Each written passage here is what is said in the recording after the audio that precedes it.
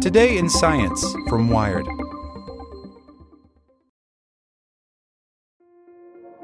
This episode is brought to you by Kia's first three-row, all-electric SUV, the Kia EV9, with available all-wheel drive and seating for up to 7 adults, with 0 to 60 speed that thrills you 1 minute and available lounge seats that unwind you the next. Visit kia.com/EV9 to learn more. Ask your Kia dealer for availability. No system, no matter how advanced, can compensate for all driver error and or driving conditions. Always drive safely. Spring, is that you? Warmer temps mean new Allbirds styles. Meet the Superlight Collection, the lightest ever shoes from Allbirds, now in fresh colors.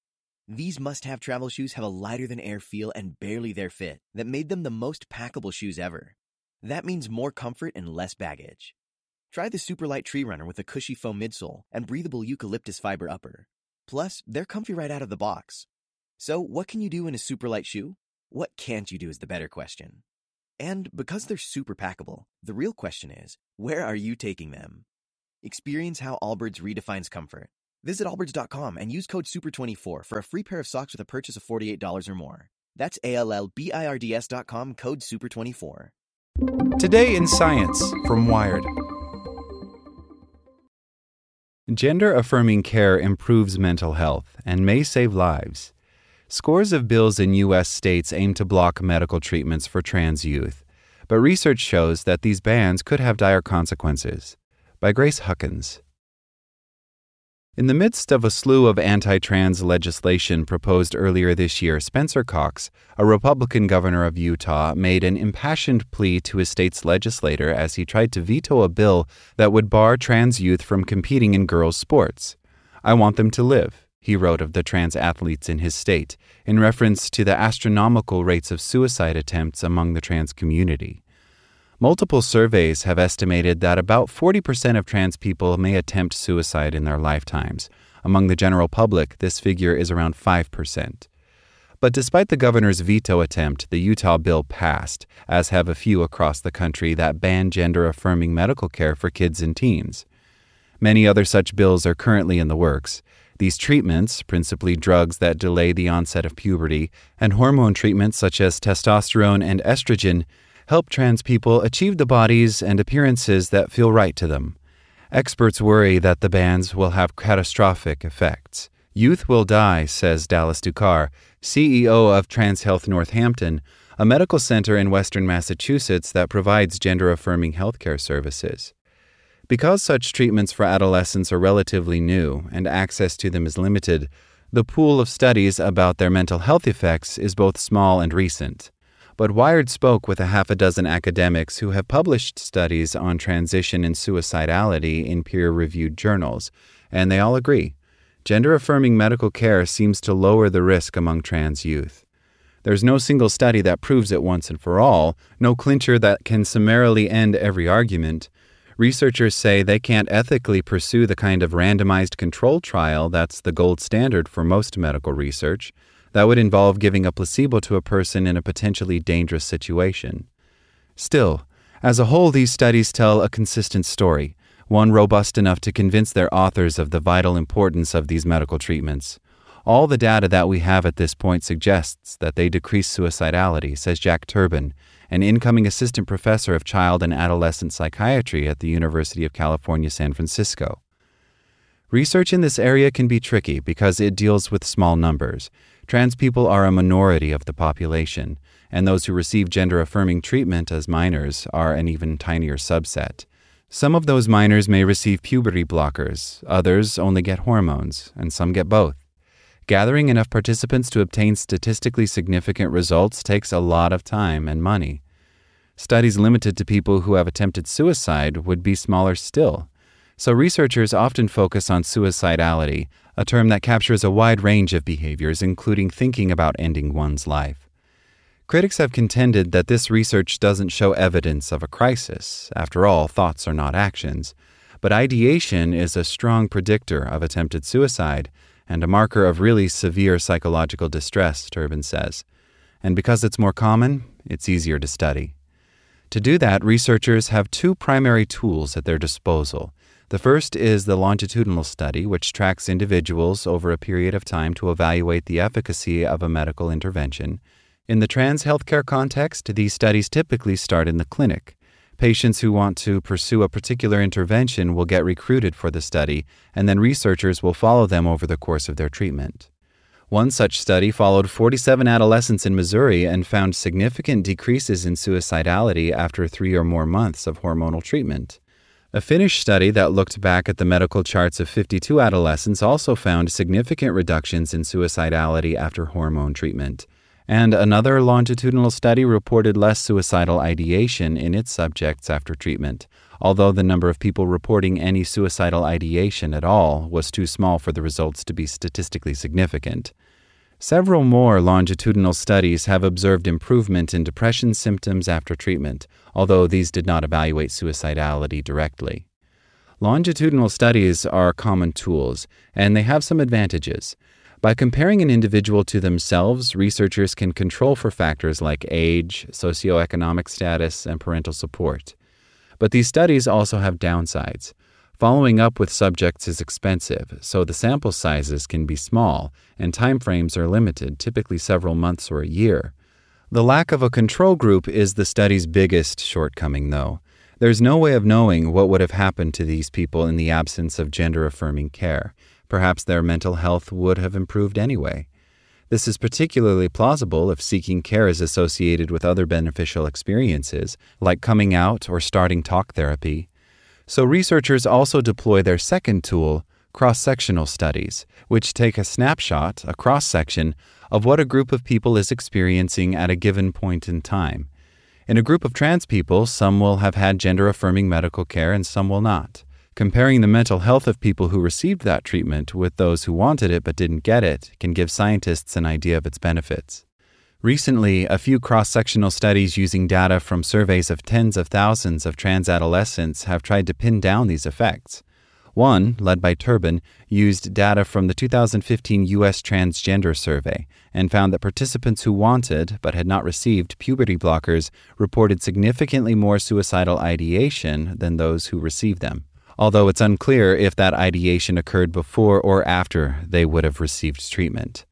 Another Turban-led study using the same survey data found that hormone treatment at any age was associated with significantly lower odds of suicidal ideation in the year before the survey, although no difference was observed for suicide attempts.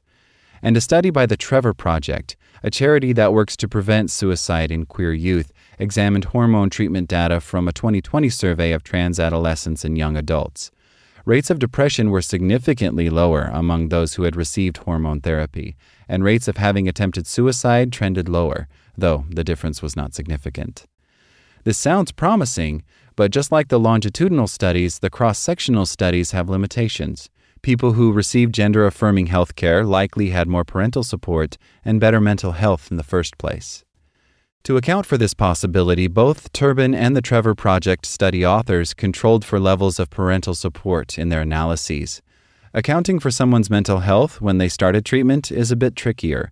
Mental health has numerous dimensions, and participants who are many years into treatment may find it difficult to recall exactly how they felt years ago. In his paper on hormone treatment, Turban took a step toward addressing this issue by focusing on people who had reported suicidal ideation in their lifetime, but not in the past year. That way, he was looking specifically at people whose mental health had improved, and not at those who had always had good mental health. This sort of improvement was significantly more likely for people who had received gender-affirming hormones as an adult, and it approached significance for those who received hormones at ages 16 or 17. Ultimately, longitudinal and cross-sectional studies have opposing strengths and weaknesses. The former explicitly analyze baseline mental health, and the latter have control groups. Each fills in the other's gaps, and together they tell a coherent story. The best approach is not for everyone to do the same thing, but for different researchers to examine it from different angles and really have that accumulation of evidence, says Amy Green, lead author of the Trevor Project study and head of research at Hope Lab, which designs technologies to improve youth health and wellness. That makes the research stronger than any one of those studies could ever do.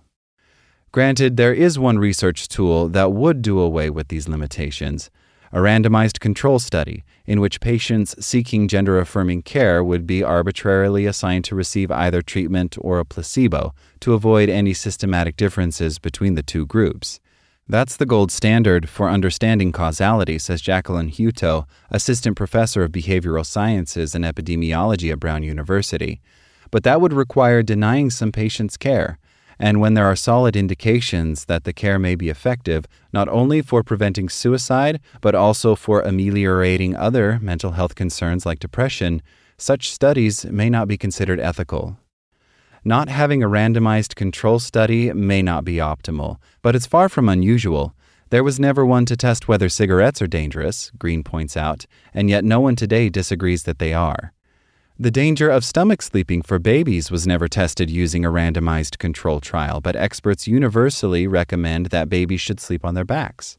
For similar reasons, mask wearing for COVID-19 prevention was never tested with a randomized trial, and in urgent situations like the AIDS crisis and COVID pandemic, scientists often forego the absolute best standards of evidence in order to get promising treatments to patients by, for example, testing drug candidates head-to-head instead of against a placebo. In times of crisis like this, and the suicide rate among trans youth is at a crisis level, we're willing in science to use our best available evidence to make decisions, Hutto says. Plus, a placebo-controlled trial might not be practical. If the treatment is already available, why would anyone opt into a study where they might not get it? COVID drug trials are having trouble recruiting participants for this precise reason. Researchers also typically try to ensure that trial participants don't know whether they've been assigned to the untreated group. But in the case of hormones, whose effects are fast and obvious, such blinding would be impossible. Getting gender-affirming healthcare as an adolescent is already challenging. People must navigate lengthy waiting lists, insurance denials, and other hurdles. And for tens of thousands of trans youth, it may soon be getting much more difficult. This year, over 100 pieces of anti-trans legislation, most targeted at young people, have been introduced in U.S. state legislatures. Sebastian Barr, a psychologist and researcher who works primarily with the trans community, isn't just concerned about adolescents who may not be able to access hormones. He also worries about the messages this legislation is sending them. These young people know that they're being talked about and know that people are misunderstanding them, that there are even really hateful factions talking about them, Barr says. What a burden for a young person to carry. Young people, he says, have a strong need to belong. When peers don't correctly perceive their gender identity, something that hormones could ameliorate, belonging becomes difficult. And day-to-day experiences like getting misgendered, which can happen with or without hormones, as well as the large-scale social rejection implied by this legislation, can feel devastating. All of this is just reinforcing that message that there's not a place for them in our society, he says, and that's painful beyond words. There are political forces working to send the opposite message. On June 15th, the Biden White House issued an executive order directing the administration to safeguard LGBTQ healthcare access and specifically to work to prevent suicide. But the other doesn't just focus on medical care. It also aims to support queer student well-being in schools, broaden access to family counseling, and reduce LGBTQ homelessness, among a slew of other goals. To experts like Turbin and Ducar, an expansive approach is exactly what is needed, not simply to prevent deaths, but also to encourage trans youth to lead happy, fulfilling lives. Achieving that goal means offering them access to appropriate mental health care, ensuring that they are supported, and publicly and emphatically speaking out against anti-trans hate. We should not be striving as a healthcare community just to reduce suicidality, Ducar says. Keeping someone safe is the bare minimum. Like what you learned? Subscribe everywhere you listen to podcasts and get more science news at wired.com/science. Spring? Is that you? Warmer temps mean new Allbirds styles. Meet the Super Light Collection, the lightest ever shoes from Allbirds, now in fresh colors. They've designed must-have travel styles for when you need to jet. The lighter-than-air feel and barely-there fit makes these shoes some of the most packable styles ever. That means more comfort and less baggage. Take the Super Light Tree Runner on your next adventure. Its cushy, lightweight foam midsole supports every step, and the extra outsole traction gives you the grip to just go for it. The eucalyptus fiber upper adds next-level breathability to keep you going all day. Plus, the Superlight Tree Runner is comfortable and ready to go right out of the box. So, what can you do in a super light shoe? What can't you do is the better question. And because they're super packable, the real question is, where are you taking them? Experience how Allbirds redefines comfort. Visit allbirds.com and use code SUPER24 for a free pair of socks with a purchase of $48 or more. That's ALLBIRDS.com, code SUPER24.